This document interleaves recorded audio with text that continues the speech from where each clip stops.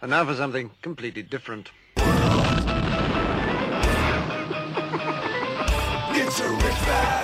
Forget everything you've been told by others before. Get ready for the real deal, the full story. Real talk about money, markets, life. Now, it's The Real Investment Show with Lance Roberts, presented by RIA Advisors.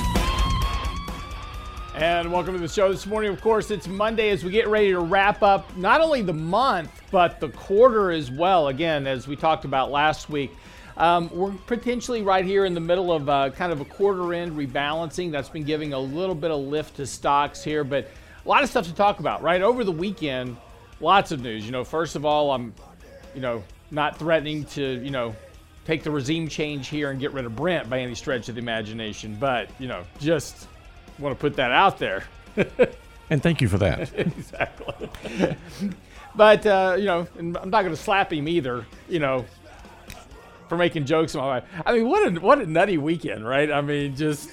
Well, I think that's just an example of how low that show's gotten, and they had to have something to spike up the viewership. I guess so. Maybe they got a few ratings out of it. But it's funny because people on Twitter. So if you don't know what I'm talking about, over the weekend was the Oscars that nobody watches anyway. But Chris Rock makes a joke about Jada Pinkett Smith, who's Will Smith's wife, about when she's going to make G.I. Jane 2. He'll be the first one to see it. And, of course, I guess Will Smith didn't take kindly to that. He marches up on stage, slaps Chris Rock. They exchange some profanity off mic. And then 30 minutes later, Chris Rock has to present Will Smith with the Best Actor Award for King Richard. So this kind of all happened in the context of this. But what a happy neighborhood. Exactly. But it was funny on Twitter, though. Half the people were praising Will Smith for standing up for his wife. Right? So those were the boomers. The millennials were all threatening that he should go to jail and be arrested for assaulting someone. I'm not joking, but that's where we are. Anyway. And that was the highlight of the weekend. No, actually the highlight of the weekend was Joe Biden this weekend because he announced his new budget, right? So this is the highlight. Despite all the gaffes, right? He put out a new budget. This calls for a billionaire tax that will raise $360 billion over the next decade. Now, you got to pay attention to the numbers here. Pay attention to the numbers. All right. First of all, the upper 10% of Americans pay roughly about 90% of all the taxes already. Elon Musk has paid more in income taxes in 1 year than any other person in history. He tweeted out that he's going to stop by the IRS next time he is in Washington, and maybe they'll give him a cookie or something because he's paid more taxes than any human ever in history at one time, right? He paid like $11 billion in tax on his stock sales. But this new billionaire tax, of course, that's embedded in this new bill, along with, by the way, a carve-out to be explained and discussed later, which is a big, huge chunk of money in the budget, $1.5 trillion, by the way. A big chunk of this is a carve-out. It's kind of a dark box that you can plug something into it later, which would be the Build Back Better plan, right? All the socialist programs. But it was interesting because this new this new budget contains a billionaire's tax that if you make over $100 million, you have to pay 20% of your income on everything, right? So income, capital, unrealized capital gains. So in other words, if you have a stock increase in the markets over the course of 1 year, you're now going to be taxed on that. Now, I know you're all sitting here going, yeah, it's only for people with $100 million or more. They can afford it. Yeah, it's not the point because when it starts there, it tends to flow downhill because once you open that door to taxing capital gains, well, the government's going to go, well, at $100 million, if we drop that down to 80 million, 50 million, 10 million, $1 million, think how much more money we could collect. But here's the funny thing about this. This billionaire's tax is slated to raise $360 billion in new revenue for the government. That's awesome. Over the course of a decade. That's $36 billion a year in new revenue. You're spending $1.5 trillion a year in wasted money. So this is all great. We're going to have new taxes on rich people, which will ultimately work its way down into everybody now. That opens that door to now taxing unrealized capital gains. And once you open that door to Pandora's box for the government to tax unrealized capital gains, it will eventually spread to everyone, and your taxes will go up. So just be careful of what's coming down. Now, look, this budget's not going to get passed. Let's just start right there. The reason this budget won't get passed, and I can say this with absolute confidence, is we haven't passed a budget since 2008. Right? The last budget that was passed in government was under the Bush administration before President Obama took over. Since then, we have been living on what we call continuing resolutions. These continuing resolutions, of course, that's what happened back in earlier this month, is where we just pass a continuation of spending from the previous year, but add on 8%.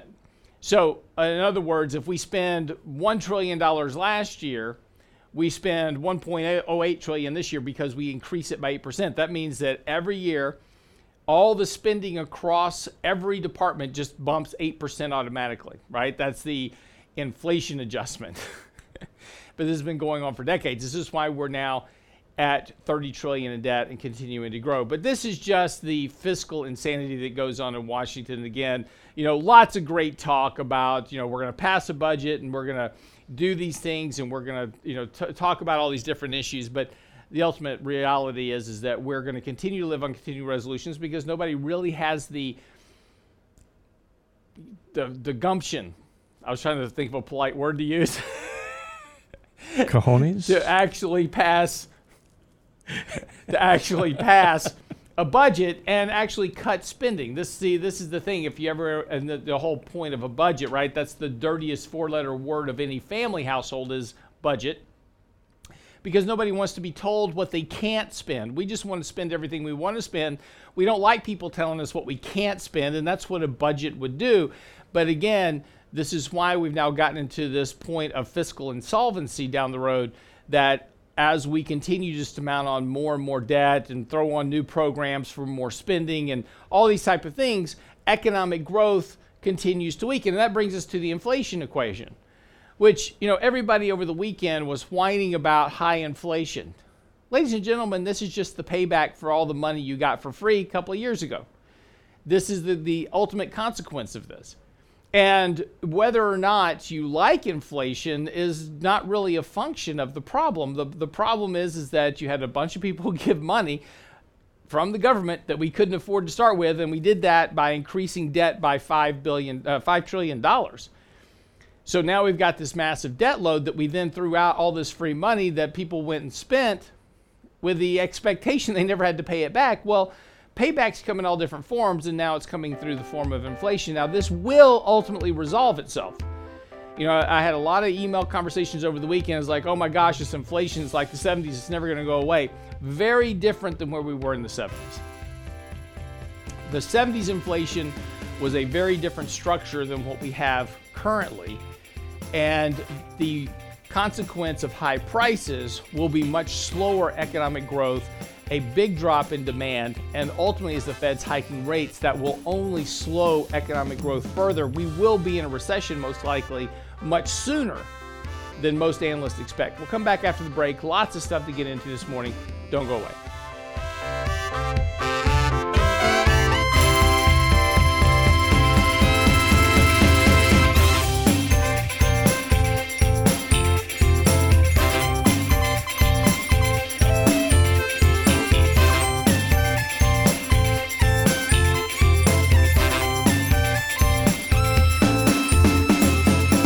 Get daily investment news you can use, delivered at the speed of the internet at realinvestmentadvice.com. There's a war being waged on your retirement dollar, and unless you act now, you'll lose the battle with inflation, higher taxes, and a lower standard of living. You can blunt the effects of rising prices with our next workshop on combating inflation in retirement. April 2nd at the Embassy Suites Houston. Richard Rosso and Danny Ratliff will help you fortify your life savings, make the most of Social Security, and lower your taxes. Register now for this free workshop at realinvestmentadvice.com. Combating inflation in retirement with Ratliff and Rosso. realinvestmentadvice.com.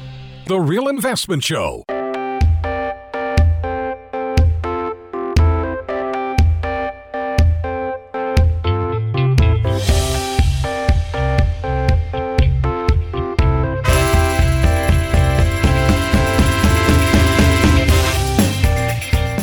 Welcome back to the show this morning.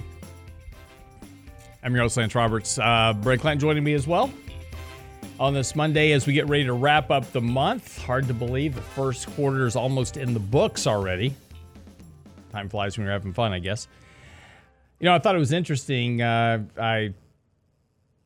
the weekend, I texted Brent, and my daughter came down sick on Friday. Yeah, I'm sorry. Yeah. You know this already. I just said, everybody. I just texted you. I'm trying to play along. I appreciate that. Yes. It's part of the show. Right. So my daughter came down sick over the weekend, and she went to her mom on Friday morning, and she's like, "Mom, I'm running a fever." Now, mind you, she has senioritis. Right. It's been a challenge this last, semester of the school year for her to get her to actually go to class this year. She's been coming up with all kinds of excuses why she just can't seem to get there on time. But, we forced her to go anyway. She's going to get through it one way or the other. But, she's already been accepted to college. So she's like, why do I need to finish up high school? I'm already accepted to college. I'm like, it doesn't count until you graduate. But, we're going to get there. But anyway, she comes out on Friday. She says, Mom, I'm sick. I'm running a fever. And sure enough, she's running 102 temp. So Mom sent her over to Walgreens to get tested for COVID. She goes over and she gets tested. Now, it was interesting when we go back to 2020, if you go check the flu stats in 2020 when COVID was raging across the country. We made several comments here on the shows talking about, amazingly enough, the flu has disappeared. And everybody goes, well, that's because everybody's wearing a mask. No, that's not why flu disappeared. It was just we were classifying everything as COVID. If you had any type of illness at all, yep, COVID, there you go. That was because the government was giving people money for COVID treatment. Interestingly, now that the government's now decided that we all need to go back to work and we need to put COVID behind us, the flu is back. And let me tell you why. So she gets her test, and she has the flu. Not COVID. She just has this flu. Just seasonal, common flu. No big deal. So she comes home. She says, Mom, I got the flu. She's got her doctor's note for school, which is why she needed the test, right? So she comes home and she says, Mom, I got the flu. So Mom gets online and, she's going to get some Tamiflu. Everybody's sold out.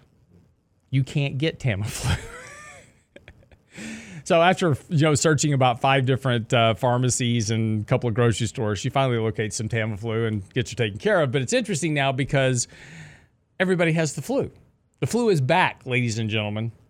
And nice to see you, my old friend, along with pollen count as we get ready for spring. Spring has bloomed or something because exploded because pollen is everywhere.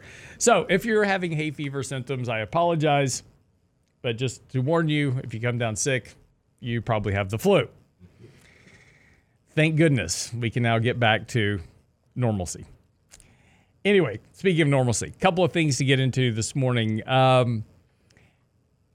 So we're talking just a moment about, the budget and the issues with taxes and those type of things. And it's always important when we take a look at a lot of these comments that are made out of Washington and really take a look at a lot of these economic indicators. You've got to be a little bit cautious about just making broad, sweeping assumptions about certain things.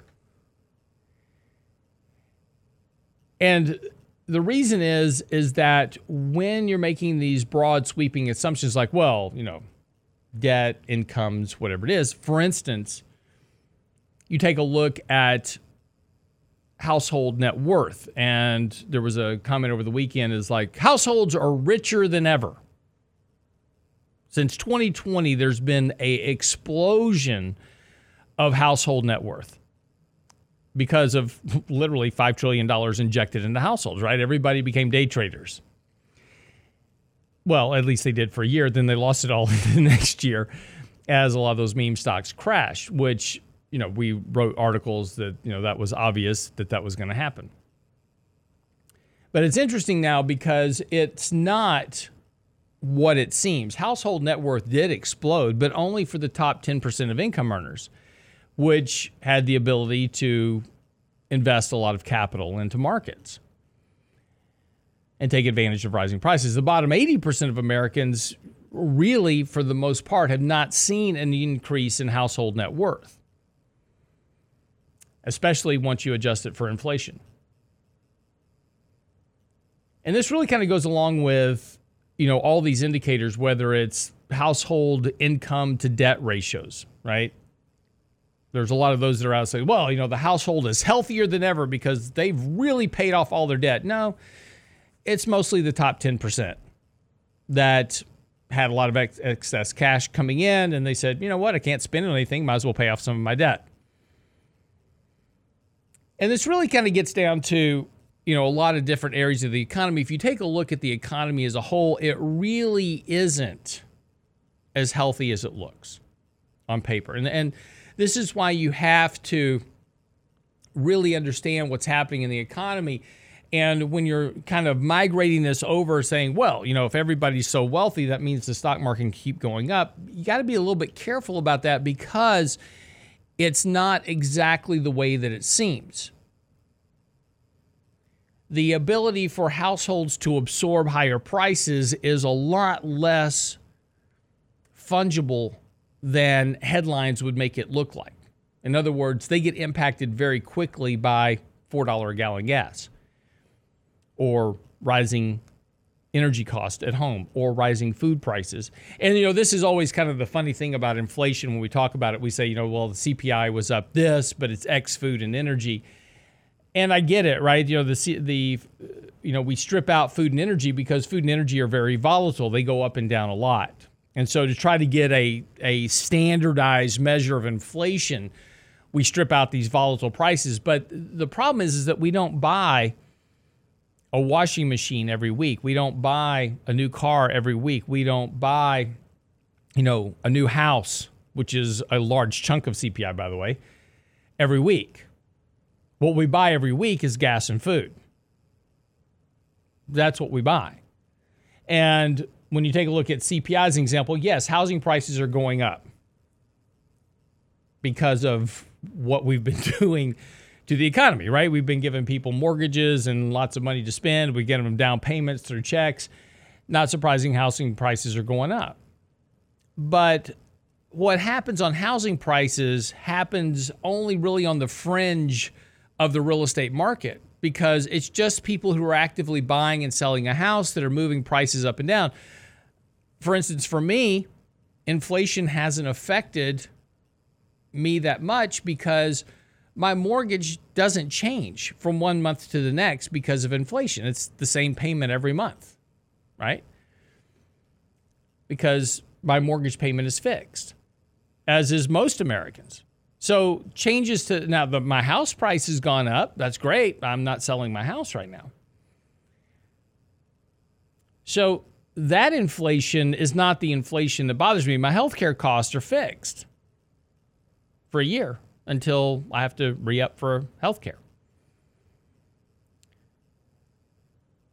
So inflation doesn't affect me on a month-to-month basis as much as food and energy affects me on a month-to-month basis. Those things impact me directly because when I go home, at the end of the week, I stop, I fill up my gas tank, and, normally it takes me, $20, $25 to fill up my gas tank, and it was $40 last week.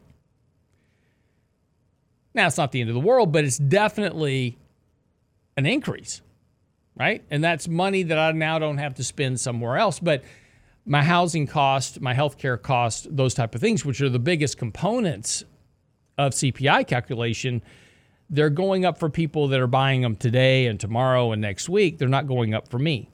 Not yet, right? My healthcare costs will go up next year. So it's important to remember that for majority of Americans, where they get impacted the most and it is realized the most, and which is what immediately translates into weaker confidence, is at the gas pump and at the grocery store. There's only so much income they have to spend. And once that income is depleted, they either have to go on to credit, which they're doing. And then once that's depleted, once you max out the credit cards, well, then you've got to start making decisions about what not to buy. And this is why consumer confidence always leads recessions. And if you take a look at consumer confidence has already been declining for the last several months because of rising rates of inflation. This is starting to eat into the confidence of Americans. And let's go back to why the Federal Reserve does quantitative easing. Why does the Federal Reserve do QE? Ben Bernanke, 2010. We're doing QE to boost asset prices in order to boost consumer confidence. Well, what does that have to do with anything? The theory is that if asset prices go up, people feel better about their financial situation, so they loosen up the wallet a bit, right? So they go spend some more money, higher confidence. They go spend more money. That helps boost economic growth because 70% of the economic equation is consumption, right? It's what you and I buy. The problem for the Fed now is they're trying to tighten rates. They're taking QE away. And markets and the economy just haven't quite figured that out yet. But that's coming. Be right back after the break.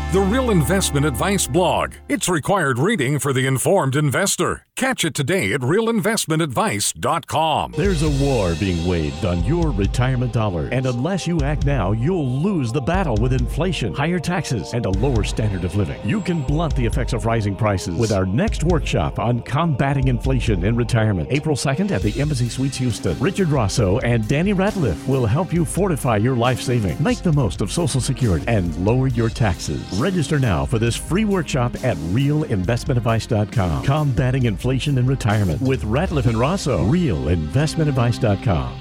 You're listening to The Real Investment Show. Welcome back to the show this morning.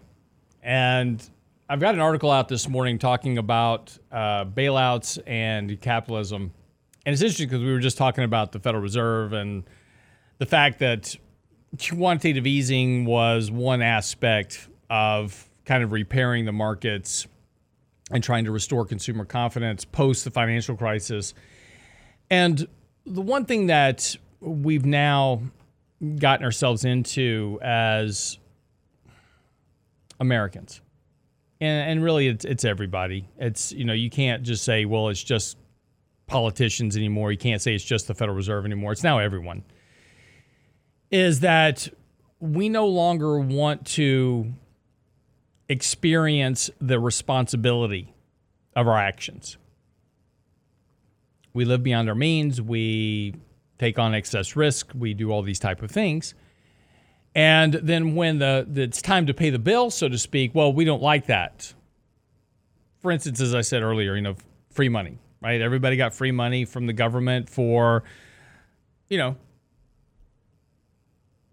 whatever they wanted, I guess, during the COVID pandemic. We put moratorium on renters, so people that were renting homes couldn't collect rent, couldn't evict somebody for not paying their rent and get somebody who could pay their rent. So, we violate contract law during that thing, during that process. The rule of law being one of the most important consequences of the stability and sustainability of the U.S. economy, because we don't want to face the consequences of actions. Consumers don't want to face consequences of living beyond their means, so we want more money, right? We want socialistic type policies. Corporations don't want to face the responsibility that they've spent years spending their money on stock buybacks rather than, paying down debt and boosting cash reserves in the event of an eventual downturn. And so when they get in trouble, they run to the government for a bailout. Banks constantly get bailed out because they just expect to be bailed out now because of the financial crisis, that they can take on excess risk. This is called moral hazard. Moral hazard is when individuals believe they have an insurance policy against risk. In other words, I can perform bad actions because I don't have to pay the bill. So why not? It's akin to taking excess risk. In other words, think about going to a casino, and you're going to go to a casino and you're going to gamble $1,000. Now, this $1,000 happens to be the only $1,000 you have. It's your life savings. You shouldn't be going to Vegas to start with, but you're in Vegas, you have your $1,000 of life savings. Now, if you're going to gamble that, you're probably going to be fairly frugal with it, because if you lose your $1,000, well, that's all your life savings, right? In fact, really honestly, if you're going to Vegas with $1,000 that's your life savings, you're probably not going to gamble it because it's all the money you have. Until the casino says, don't worry about it. If you lose your $1,000, I will give you your $1,000 back. Now, what do? You bet as aggressively as you can as possible, right? What's the game with the biggest odds? What's my chance of doubling or tripling or quadrupling my money the fastest? Because if I win, great. But if I lose, I have no consequence because the casino is going to give me all my money back.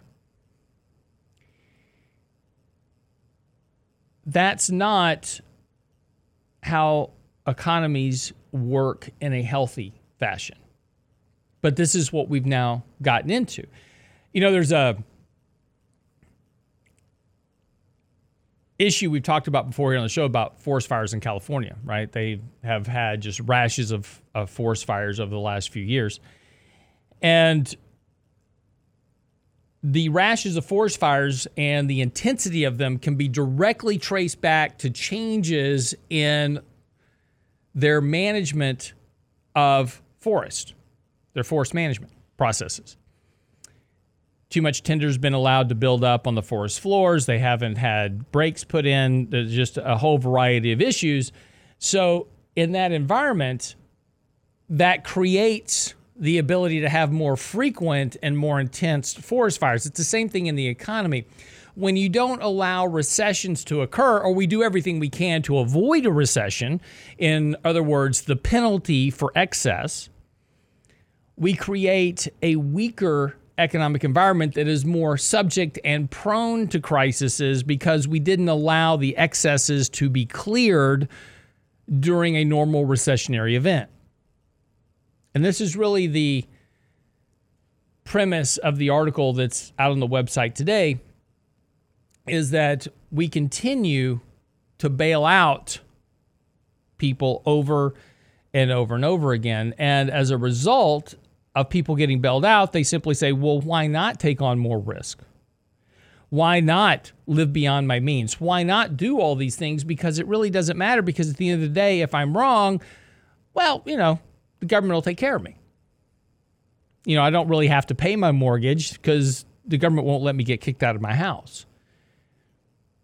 I don't really have to save money because the government will send me more. And this is the problem we've gotten ourselves into, is that we know the consequences. The inflation we have today is the payback for the free money and the bailouts that we got in 2020. However, what politicians learned from that is that if I give people free money, I get votes. So what do you think happens in the next recession? Instead of allowing the recession to occur to reset the table so that we can have sustained organic economic growth,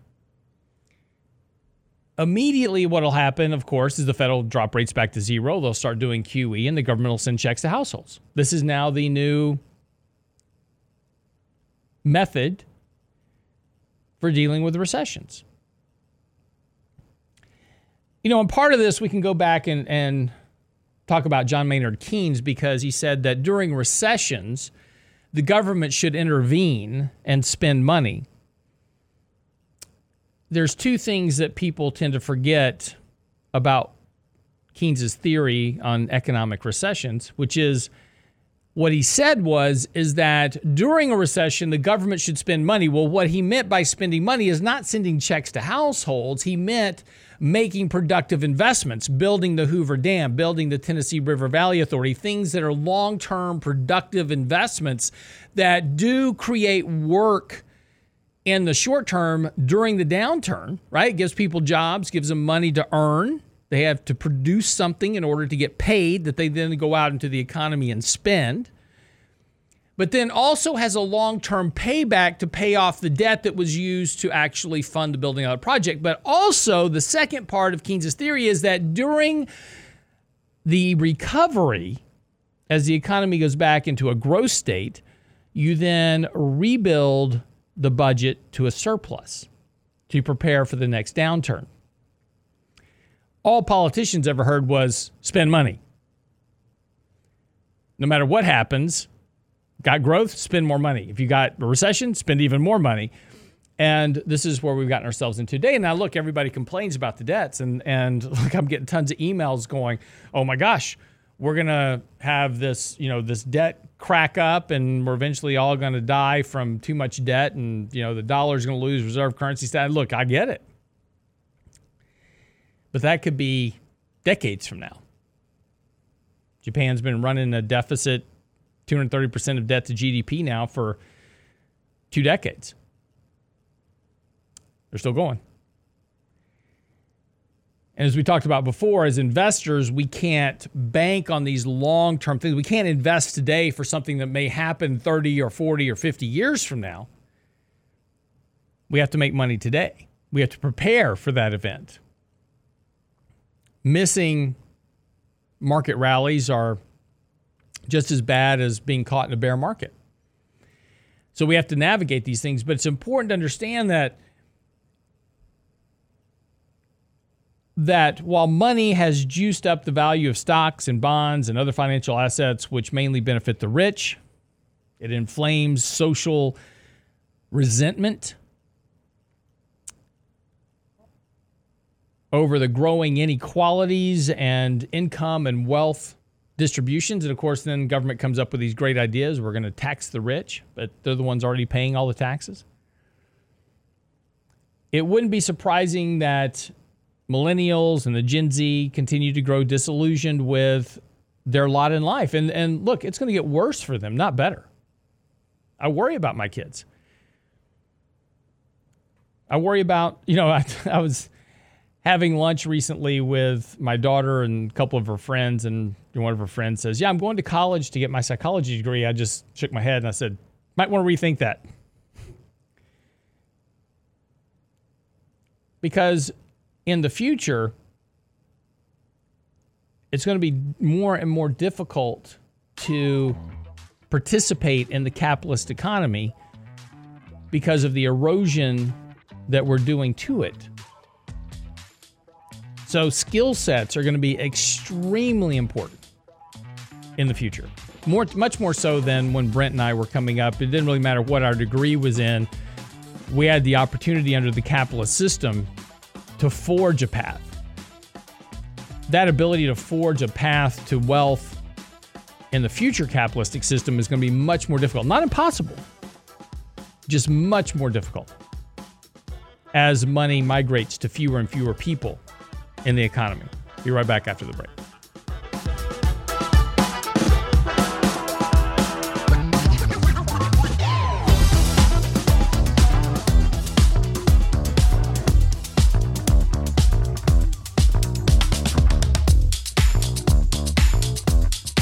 Get daily investment news you can use, delivered at the speed of the internet at realinvestmentadvice.com. There's a war being waged on your retirement dollar, and unless you act now, you'll lose the battle with inflation, higher taxes, and a lower standard of living. You can blunt the effects of rising prices with our next workshop on combating inflation in retirement. April 2nd at the Embassy Suites Houston. Richard Rosso and Danny Ratliff will help you fortify your life savings, make the most of Social Security, and lower your taxes. Register now for this free workshop at realinvestmentadvice.com. Combating inflation in retirement with Ratliff and Rosso. Realinvestmentadvice.com.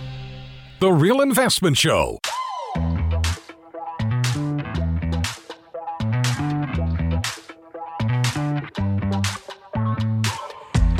And welcome back to the show this morning. It's Real Investment Show. I'm your host, Lance Roberts. Get by the website, realinvestmentadvice.com. Our latest article is out. Today is a rant. It's not a blog. It's a rant on capitalism bailouts. And the reason I got into this article was I read this article on the Financial Times. And let me just read you a clip from the Financial Times article. Europe's largest energy traders have joined the insolvent bank in calling on governments and central banks to provide emergency assistance, that is code for a bailout, to avert a cash crunch as sharp price moves triggered by the Ukrainian crisis strained commodity markets. The FT goes on to write that in a letter it had seen, the European Federation of Energy Traders, a trade body that counts BP, Shell, and commodity traders like Vitol and other margin call stricken Trafigura as members, say the industry needed time-limited emergency liquidity support to ensure that wholesale gas and power markets continue to function. Okay. Why is that a problem? Because these energy traders were speculating on the energy market. That's what they do. They're speculators. And they were on the wrong side of the trade. And they lost too much money. In fact, Trafigura was hunting billions of dollars to cover margin calls they were facing by financial institutions. Now, let me ask you a simple question. Whose fault is it that traders placed trades that didn't go the way they expected? Is that the bank's fault? Is that the energy company's fault? Is that the homeowner's fault? Is that the government's fault? Or is it the trader's fault? And assuming whose fault you blame, who should be responsible for their actions? Now, in my opinion, and it's just my opinion, right? It's the trader's fault. He made bad trades. That trader works for a company, so it's the company's fault. So you fire the trader, and the company is going to have to go borrow some money to cover up the problem, or they're going to go insolvent. And if they go insolvent, oh my gosh, what happens? It's terrible, right? We're going to have an economic meltdown because this company went insolvent. No, it's not going to happen. First of all, BP makes like $40 billion a quarter. I'm sure they can cover their energy trades. They have plenty of lines of credit, so sure, it's not a problem. Trafigura, though, did a little different story. So Trafigura goes bankrupt. What happens? Well, a couple of things happen during bankruptcy. The first is that they basically go to court and they file for bankruptcy, and creditors get cents on the dollar for whatever debt that was owed. Shareholders are going to get wiped out. The company restructures itself, comes back out as Trafigura LLC the next day, and they're back to work. But no debt, all new shareholders, life goes on. That's what bankruptcy is for. It's to reorganize. Yeah, people lost money. Shareholders lost money. Creditors lost money. Banks lost money. People that were financing them lost money. Well, that's part of the risk of investing, right? The other option is they go into bankruptcy and BP steps up and says, you know what, I'll buy your whole company for 50 cents on the dollar. I'll absorb all your debts. I'll absorb all your traders. I'll absorb all your bad trades. And now BP, as an example, has a whole new division of the company moving forward. Banks get cents on the dollar for their debt. Shareholders get wiped out. But that's the way it's supposed to work. But see, as I said earlier, we don't want to do that anymore. What we don't want the responsibility. Banks, they can't afford to take the loss on the debt. So we run to governments now and say, well, you got to bail us out because we can't afford to lose that kind of money on our debt. Well, they can. But why should they? Because now they know the government's to bail them out. All they have to do is, and again, there's this really great movie. If you ever get a chance to watch this movie, it's called Money Never Sleeps. It's Wall Street Part 2, right, with Michael Douglas. And it's Shia LaBeouf is the young, he's the replacement for Michael Sheen. And he is, trying to navigate his way through things, and Michael Douglas is in the background. But this is basically a recap of what happened in 2008 during the financial crisis. And there's this really great scene where they're in the Treasury Department, right? And the head of the Fed and the treasurer is there, and all the heads of the major banks are there. And, of course, they're all using different bank names. It's not Goldman Sachs and Merrill Lynch and those type of things. But there's this one old crotchety guy with glasses, a Jewish gentleman sitting across the table, obviously Goldman Sachs, right? And he says, hey, if you don't bail us out, the whole thing goes done, gone. Everything's over. Financial Armageddon is what he's alluding to. And so we go through doing the bailouts. And now, of course, the banks know, all I got to do is say, hey, if you don't bail me out, Armageddon. And immediately the Fed runs to their assistance and bails them out. The government bails out everybody now. And again, I get it, right? I get it.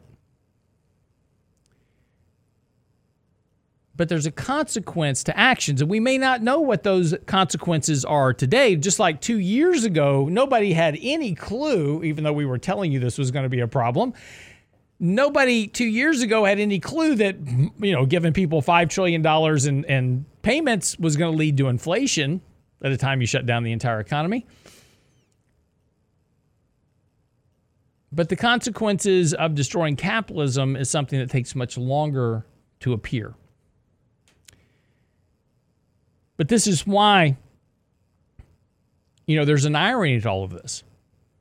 And that irony is that the rising culture of government dependence is, in fact, a form of socialism for the rich and powerful.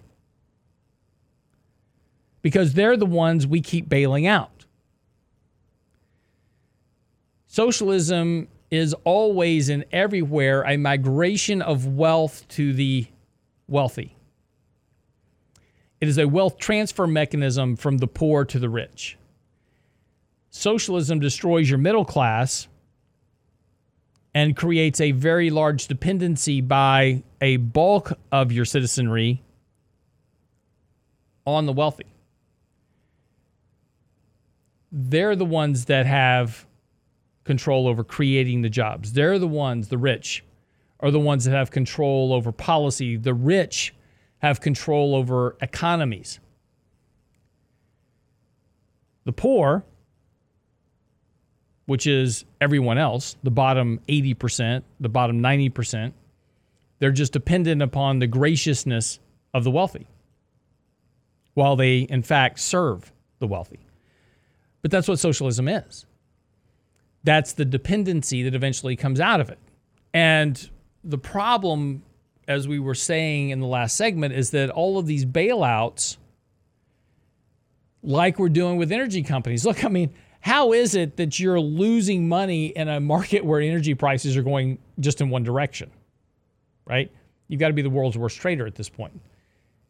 But this is always a case because in every market, you have to have a buyer and a seller. Everybody just can't buy. Somebody has to be selling to them along the way. So somebody's wrong, right? For every buyer, there's a seller, and one of them is wrong. Always. That's just the way markets work. But we have to be comfortable with the idea of letting losers fail. I was listening to a comedian over the weekend, and she said, back in India, she was from India, and she says, back in India, before I moved here, I would discipline my kids. And then I moved to America, and I found out the way I disciplined my kids would get me put in jail. So now I just tell them to go sit on the staircase and ponder life as it seems to them, and this is their discipline, right? The problem is that we've removed the impact of negativity from society. We don't want to face the negative consequences. We don't want to deal with the negative consequences, but that's how we learn. We learn through loss. We learn through failure. We don't learn from being bailed out. We learn bad behaviors by being bailed out. Kid runs in the street in front of traffic. You yank him back, give him a lollipop. What do you think he does the next time? Right? This is what we do over and over again, and it creates a generational shift in outlooks, and this is why the trend towards socialism is gaining so much traction, because we're continuing to foster the idea that is where we want to head. And if I'm one of the rich and powerful, I tend to agree with that. Wraps up the show for today. Get by the website, my full rant on the website now, realinvestmentadvice.com. Of course, while you're there, send us your questions, comments, emails. Let us know what we can do to help you. Always and everywhere on the website is there to help. And again, latest newsletter is out as well, talking about the history of yield curve inversions. What does that mean for you and your money, along with stock screens, our latest technical gauges, all of that in this weekend's newsletter. Simply click the newsletter link at the top of the webpage, realinvestmentadvice.com. That's realinvestmentadvice.com. Stick around. Our 3 minutes on markets and money will be up on the website here shortly. realinvestmentadvice.com. See you back here tomorrow. It's a rich man's world. It's a rich man's world.